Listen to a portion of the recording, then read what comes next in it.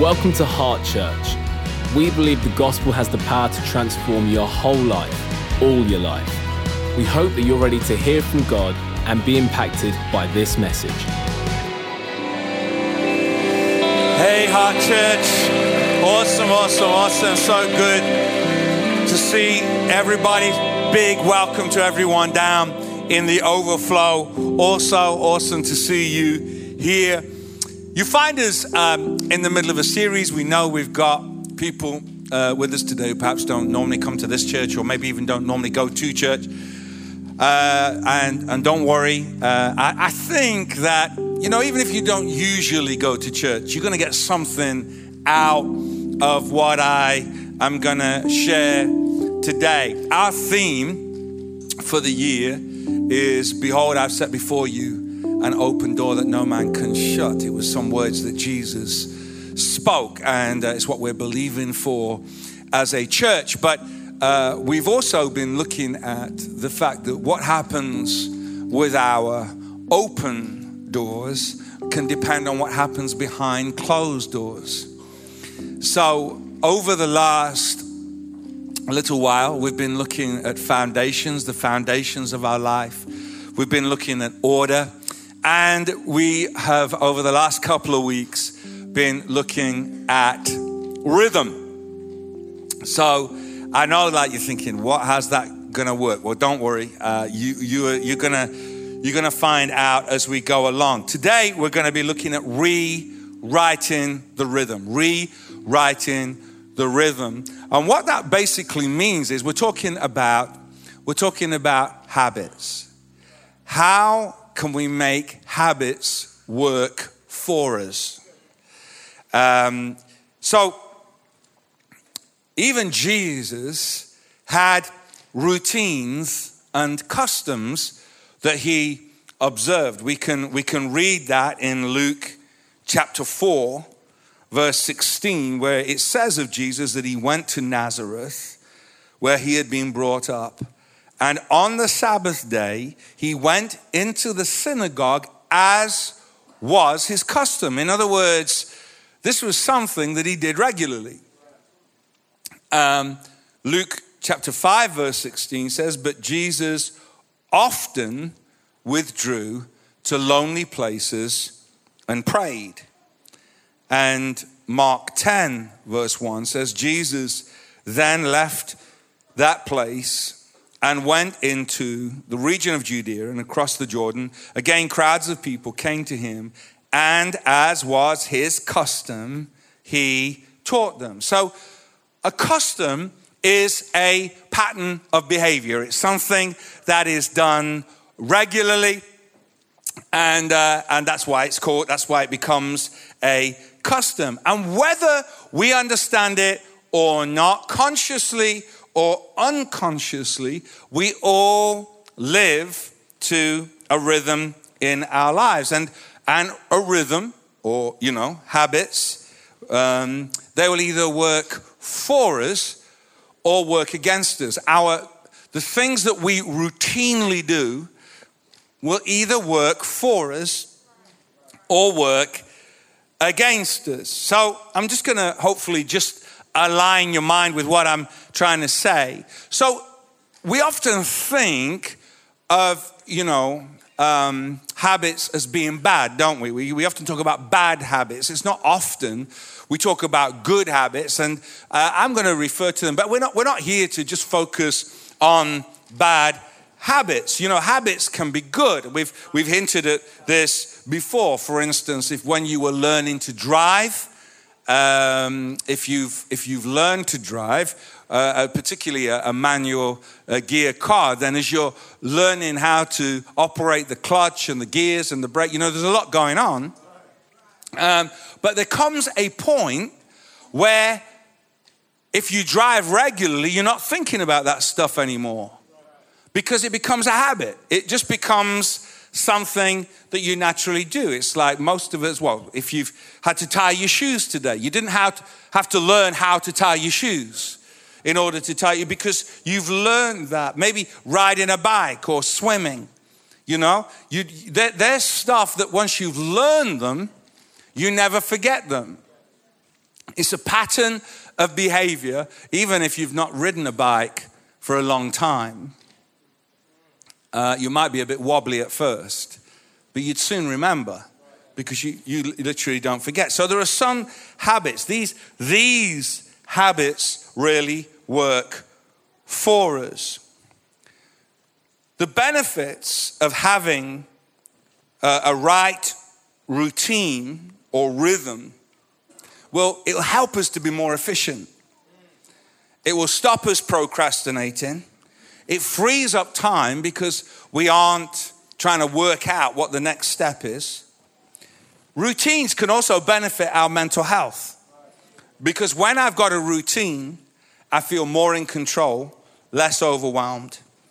And when I do things as part of a routine, then it helps me to become good at things. We'll have a little look at that later on. But when I do things regularly, it helps me to become good at things. So we need routines, but we need right routines. You know, I think many of us in this room will be familiar with the term practice makes perfect. Well, it's kind of true and it's kind of not true. Because practice only makes perfect if the practice is perfect. If you're just repeating the wrong behavior, you're going to learn the wrong thing. So the practice has to be perfect in order for practice to make perfect. Wrong routines, wrong rhythms are learned behavior that lead to unintended or unwanted results.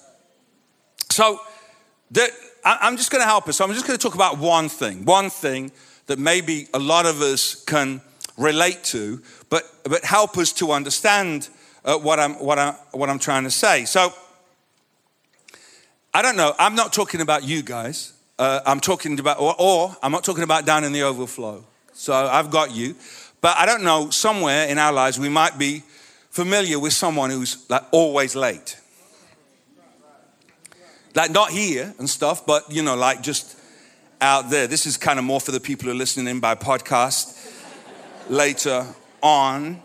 Like, you know, like listen, every one of us, even those who like to keep time, you know, there are certain things in life that make us late. If there's been an accident, if the traffic's bad, if someone's unwell, then they're kind of universal excuses for being late, you know. And let's be honest, no one really wants to be the first one at the party. So I don't know why that's not cool to be the first one at the party, but it just kind of isn't. So there are kind of times when it's okay to be late, but most of the time, people who are late didn't intend to be late. So whether I'm punctual or whether I'm not, there are certain routines, certain rhythms that get me to that result. You understand?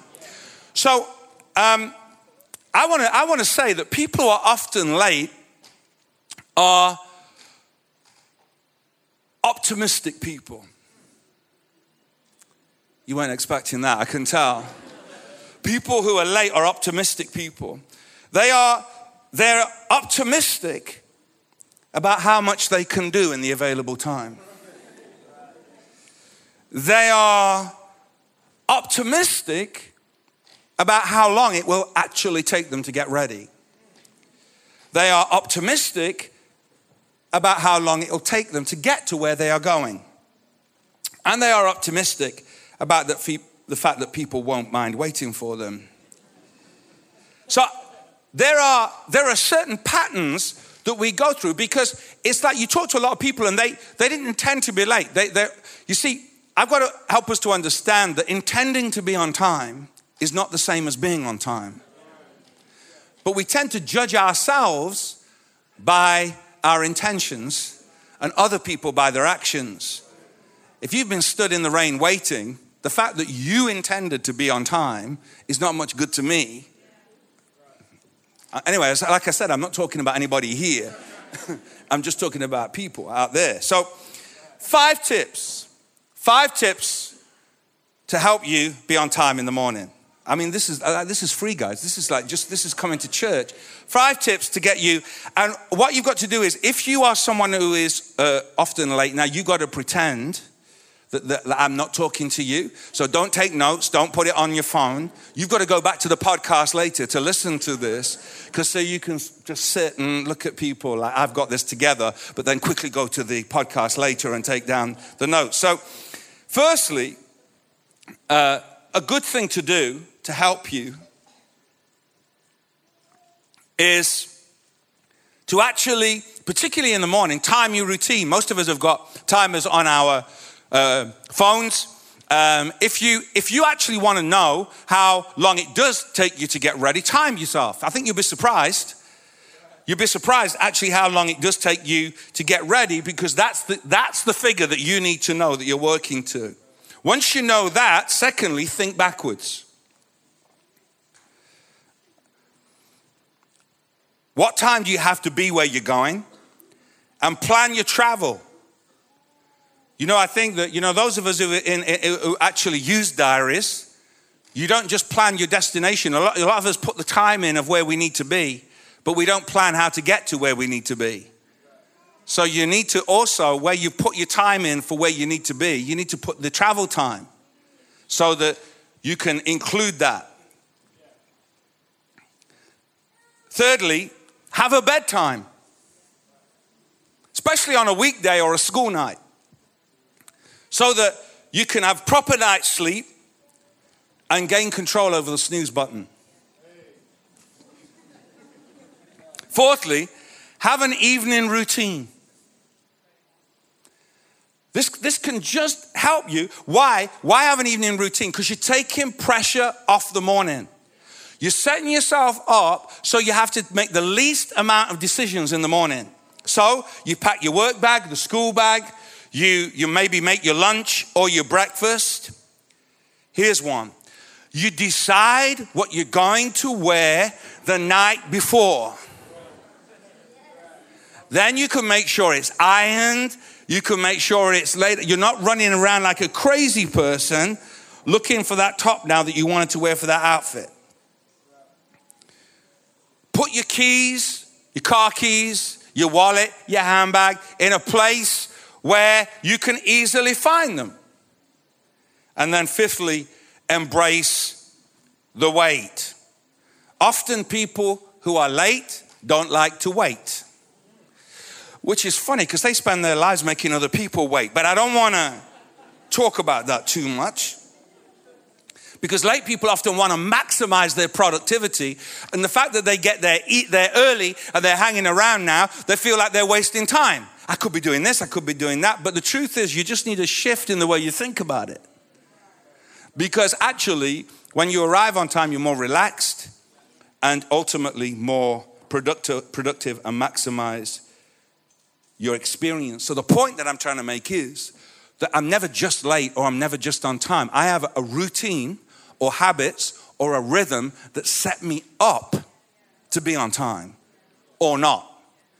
So just having the desire is not enough. I need to put things in place so that I can do it. Turn to the person next to you and say, he's talking to you.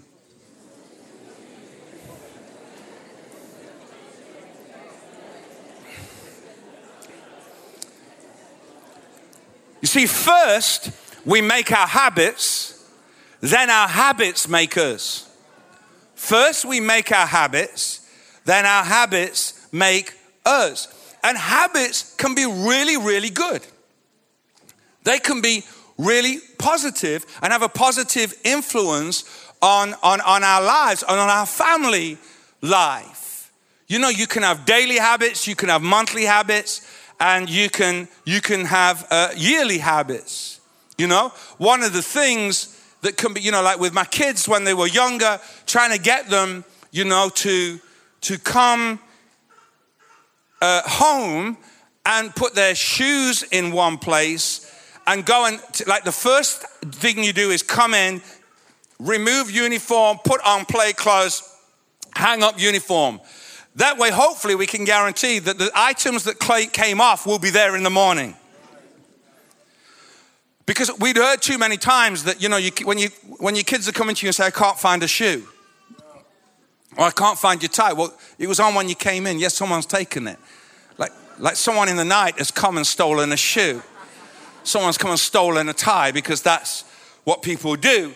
So you've got to, you can go through the routines of doing daily things that are going to help take stress out of your life. And then there's some real fun things, that you can set up that are customs, traditions, things that you do as a family. We're great believers in those things. Like when our kids were younger, we used to go on Christmas Eve. It was our thing. We went on Christmas Eve. We got dressed up and went to see Santa at the co-op. And we went and queued, and we went for a coffee afterwards. And in fact, sometimes what we used to do is, like, I don't know why, the co-op always started their sale on Christmas Eve. So we went and spent money that we didn't have, because we'd all spent on the money on Christmas in the sales. But I can tell you that this year on Christmas Eve we're having gammon. My wife knows how to make gammon. How do I know we're having gammon? Well, because we always have gammon on Christmas Eve. It's become our custom. It's become our tradition. It's become our habit. That's what we do. That's what we look forward to. And there are certain things, like this kind of annoys me a bit, but my kids, when they were growing up, all had stockings with their names on it and gifts in it. And all my kids are over 20 now, and they still want the stocking with their name on it with gifts in it. I mean, what are you even doing? I'm like, every year I say, why are you even bothering? I sound like Scrooge now. Why are you bothering with that? And the mom plays along and does it all. Why? But because and they're going to do the same for their kids. Because there are some habits that are good, and there are some things that change. With the passing of time, just because you've done it doesn't mean you've got to do it forever. We actually don't go and see Santa at the co-op anymore. And, that's because the co-op's not there, and neither is Santa. But we've had to change. We've had to adjust. But the fact is that there are good habits, routines, customs that you can put in place. They say it takes 21 days to form a habit. 21 days to form a habit. But maybe that's for something simple, but actually in reality, probably around 66 days or even longer. And they say it's better to look at the positive and not the negative. If you want to stop doing something, you don't focus on what you want to stop. You focus on what you want to start. Because if you're focusing on what you want to stop, you focused on the thing that you're trying to get rid of. And focusing on the thing that you're trying to get rid of means that that's just going to be always front and center. So you focus on the new habit that you're trying to form. So it's like worry. Worry is a bad habit of negative thinking. Right? So to change that, you don't say, I must stop worrying, I must stop worrying, I must stop worrying, because all I'm thinking about is worrying.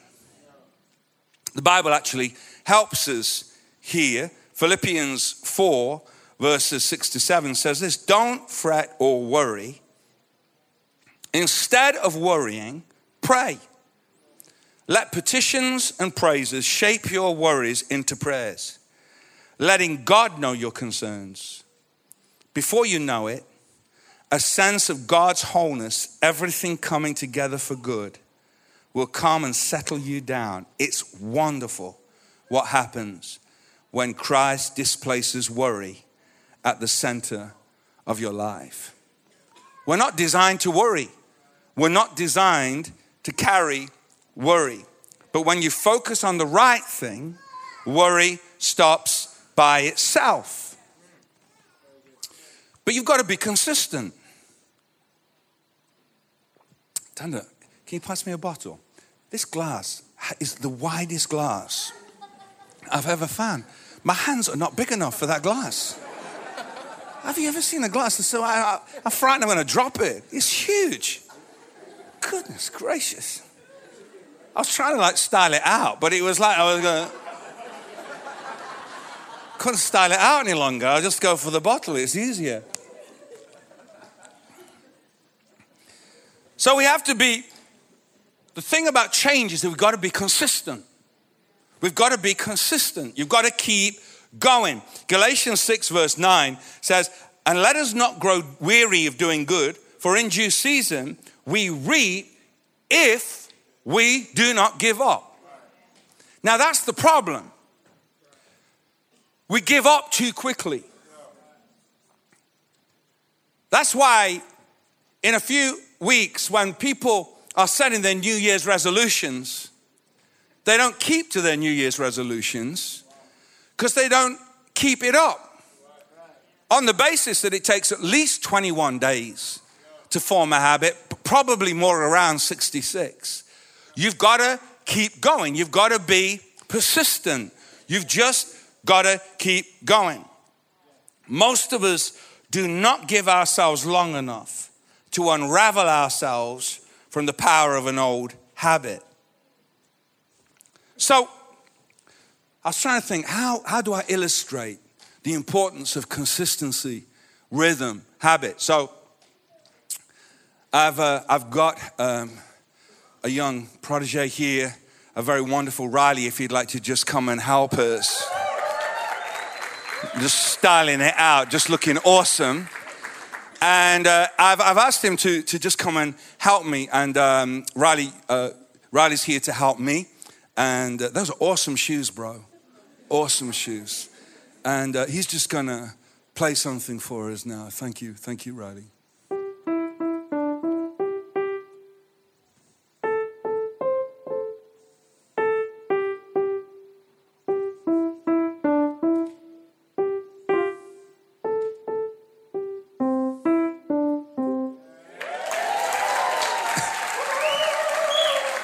Awesome. Well done, man. Absolutely killing it. That is amazing. So the thing is, Riley has just played that so wonderfully. But of course, it doesn't have to stay that. It could also become this.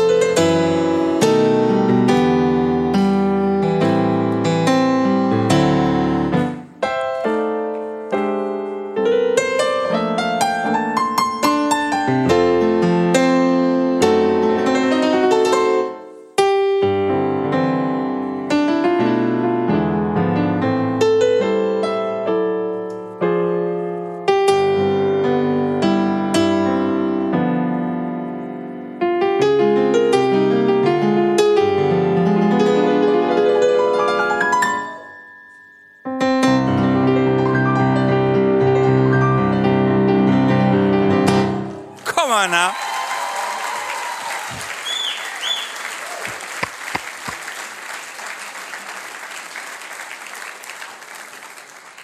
So you see, the thing is this, and I think, like when we think of the possibility of us playing the piano, we kind of think of ourselves like doing this.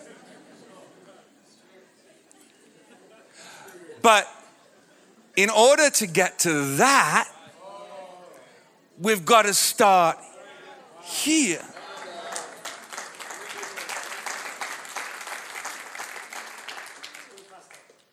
Just play it again for me, Riley. Go on. One more time.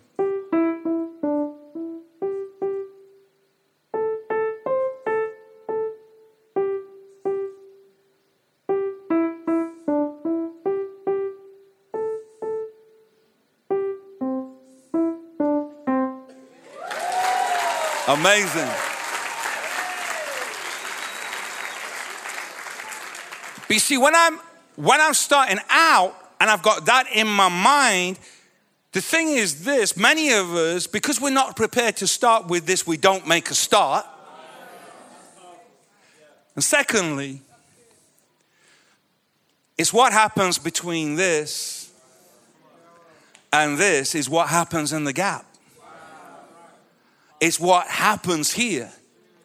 This is the hard work. This is the habit. This is the rhythm. This is the practice. This is behind closed doors. This is what happens, because I'm not going to get from this to this overnight. I've got to work at it. You see, the thing is, we live in the microwave generation. We live in a generation where everyone wants everything quick. Just quicker this, quicker that, quick. Some things are not, you're not going to get it by speed. It's going to take time. It's going to take hard work. It's going to take energy. It's going to take persistence. It's going to take consistency. But if I am prepared to start here and I just keep going, then I can end up with this. That was your cue, Stephen.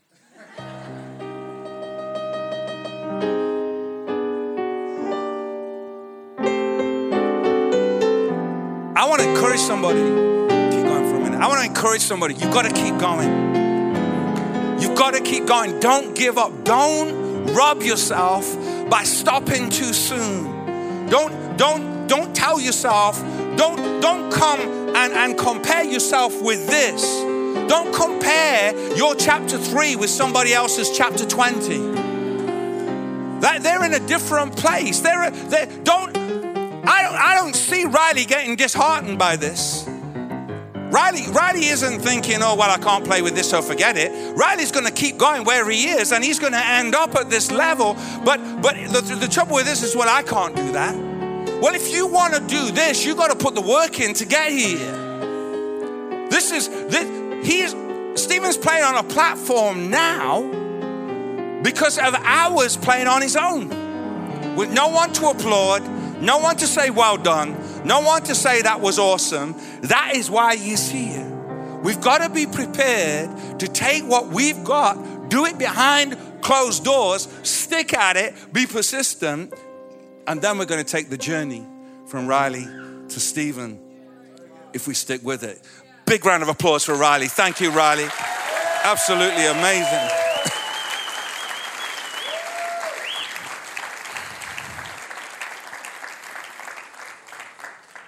It's true of any skill.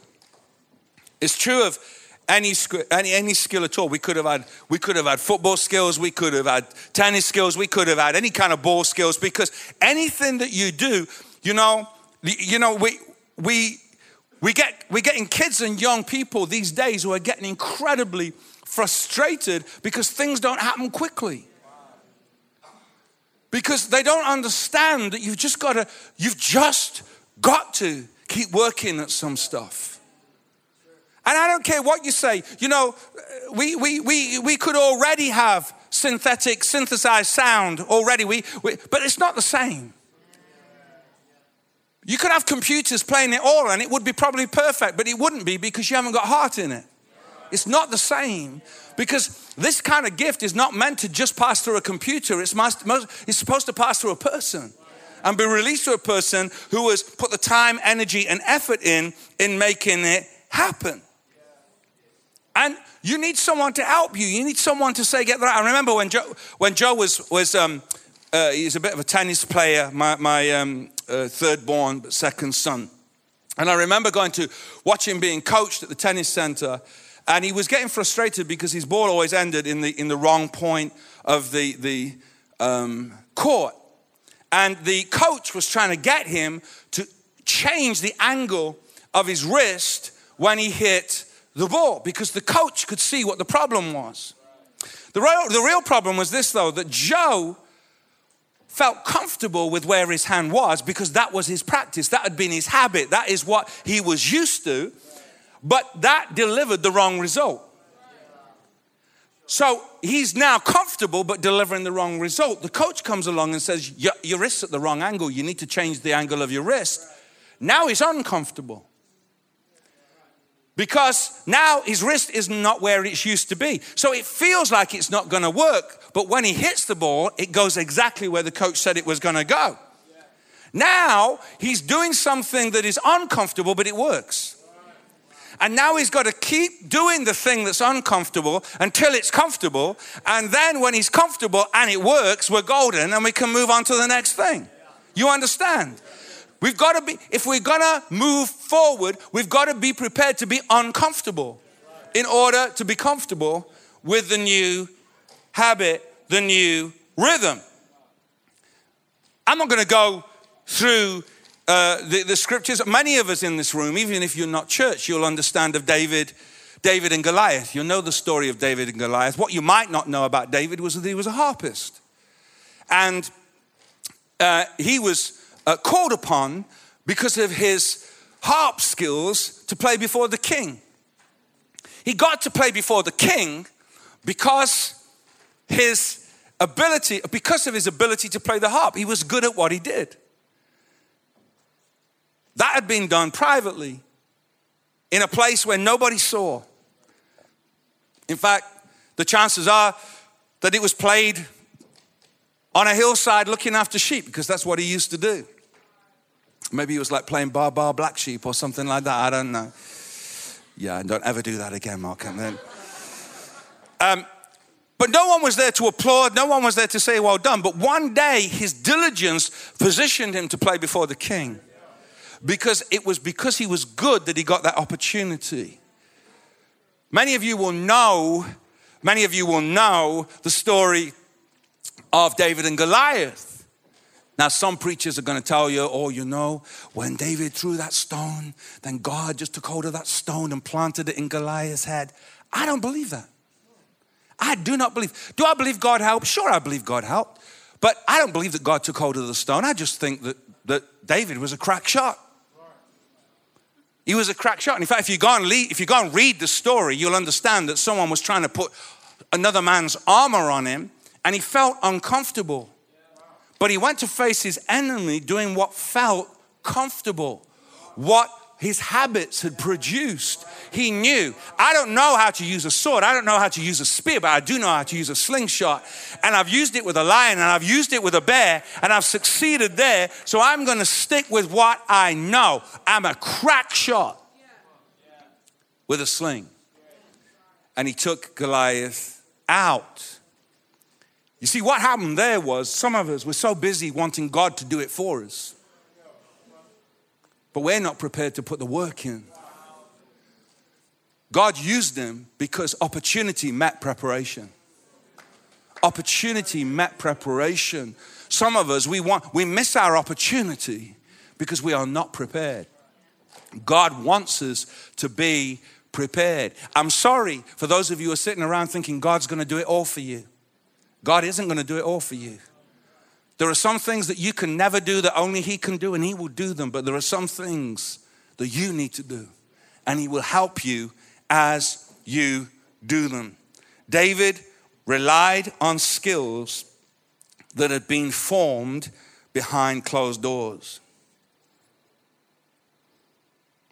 It was his rhythms, his skills, his habits that had helped him, and they helped him now.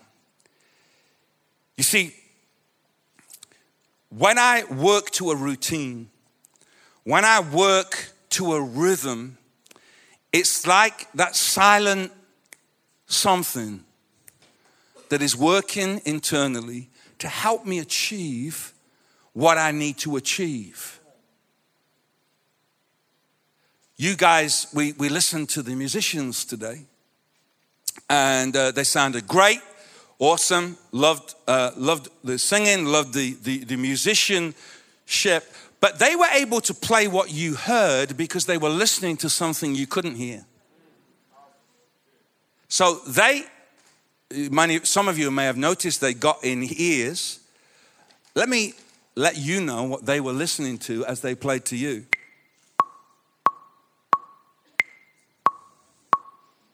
This is what they were hearing as they played to you what you were hearing. And this was playing to them so that they would play together. They would play something that it was submitting to the rhythm that produced something beautiful. We didn't have someone standing up and saying, darling, I am too creative to submit to the rhythm. I don't want to be contained by the rhythm. I don't want to be contained by the rhythm. Darling, I have too much creativity, too much flair. I just need the people to hear. You see, firstly, if you're like that, you're not going to be playing on this platform. But secondly, if you've got people who are thinking like that, you're not going to produce what they produced. Thanks, guys. You can take it off now. The rhythm that they were playing to a rhythm. It was the rhythm that enabled them to produce something beautiful. That's how God can help us. See, we read earlier that Jesus often withdrew to lonely places and prayed. I just find it interesting. Jesus was the Son of God. And yet he knew, he was the Son of God. And he knew that there was something that he had to do often and regularly. He had to withdraw. He had to submit to a rhythm, to God's rhythm. There's a rhythm. If we want to live our life, the best possible life, then we need to submit to the rhythm so that something beautiful is produced. The Bible often points to mornings and evenings, when we're talking about the rhythms, in order to align ourselves with the heartbeat of God. I don't know, maybe just the natural rhythms of sunrise and sunset. Psalm 5 verse 3 says, in the morning, Lord, you hear my voice. In the morning, I lay my requests before you and wait expectantly.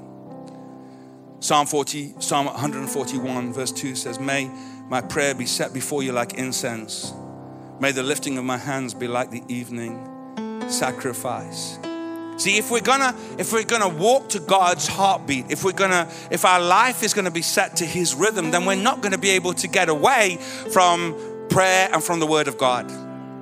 I know that we want something more incredible than that. We want an app. We want a computer program. We want something else that's awesome, that's quick and easy. Give me something quick and easy. Don't give me something that I need to work at. But there are just some things that I've got to do.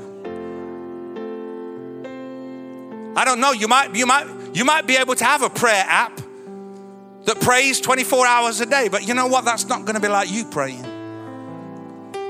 There's something about me praying that makes the difference. And I was thinking, we need this rhythm in our life. I was just thinking, most of us in the room have got a phone. Most of us in the room know we need to charge the phone. You put your phone on charge every day.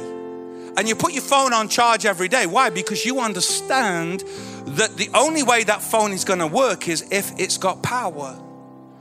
And when it's not plugged into the power, it's using power, and that power is diminishing. And so when the battery's running low, I need to plug it in again. I think some of us, we understand that more with the phone than we do with our own lives. We miss the fact that we also need to recharge spiritually. I don't know, this is a little bit crazy, but I was just thinking, I'm just trying to help join the dots for some people. And I was just thinking, I wonder what your life might look like if you pray for 10 minutes a day. 5 minutes in the morning, 5 minutes in the evening, or 10 minutes in the morning. 10 minutes a day. 5 minutes reading your Bible, 5 minutes praying. I don't know, it's just 10 minutes. It takes an hour to charge your phone. 10 minutes isn't a big deal. 10 minutes. It takes 66 days to form a habit, to really establish a habit. And I was thinking about 1066. Work with me. It's just the way my crazy mind. I was thinking 1066, the Battle of Hastings, William the Conqueror. If you want to conquer in life, 1066, just 10 minutes a day for 66 days. I wonder what your life might be like, because you'll have established a habit, a rhythm in your life, which will be a blessing and help you conquer. You see, it's about establishing God's rhythm at the center of my life. It's a bit like this. When I set God's rhythm,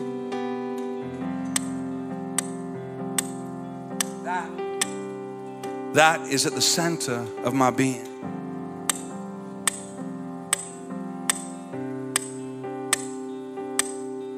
So if there are other rhythms going on around me at work or at home,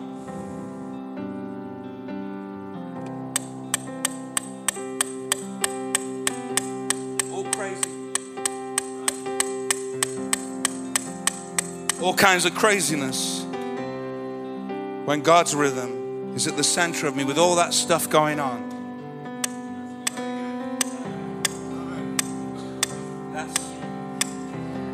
that's at the center of my being. Thanks, Claire. I found it's easier to start a metronome than it is to stop it, so I've asked Claire to help. But you know what I'm saying? It's like God wants me to walk around with His peace at the center of my life, irrespective of what's going on around me. See, I'm talking about prayer, and I'm talking about reading your Bible, and maybe, you know what? You don't usually go to church, or you're not a Christian, or you've never even thought about it. You're thinking, well, I don't know. That's a bit weird to me. Why would I want to do that? Well, the reason why we want to do it is because we've understood that the cross of Calvary, the cross that Jesus Christ gave His life on, the cross gives me the chance to reset my life to the heartbeat of God. If you weren't here last week, then you won't have got this. But last week I was talking about the fact that if you're having a heart attack, then your heart either stops or actually it descends into a chaotic rhythm. That's what a heart attack is. Your heartbeat descends into a chaotic rhythm. And what happens is the paramedics come along and they put the paddles on your chest and actually correct the rhythm of your heart, because the rhythm of your heart prior to that was producing death. You were dying. But when the rhythm is corrected, now your rhythm is producing life. What's true in the natural is true in the spiritual when it comes to the cross. The cross resets your heart to the heartbeat of God. The cross restores rhythm and saves your life. I don't know who I'm talking to right now, but I want you to know that you do not have to live in chaos. You do not have to stand by and watch your life descend into chaos, because the cross has the power to not only transform your life, but transform you from the inside out. The song that we have been singing is Yes, Jesus Loves Me. Because at the end of the day, that's what we need to know. No matter what I've done, no matter where I've been, no matter what mistakes I've made, I need to understand that God loves me just for who I am. Every mistake I've made, the guilt, the shame, I don't have to carry that, because the cross resets my life to God's heartbeat. And God's heartbeat is yes. Jesus loves me. Yes. No matter what you've done, no matter who you've done it with. No, I don't care whether you've made a mistake or a million mistakes. Yes. Jesus loves me. Yes, Jesus loves me. Yes, Jesus loves me. The Bible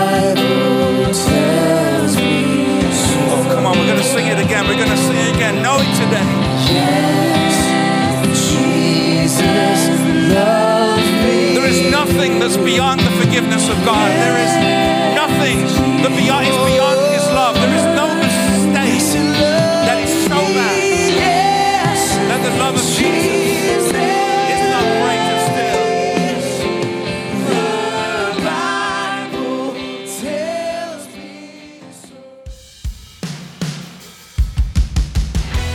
You've come to the end of this message.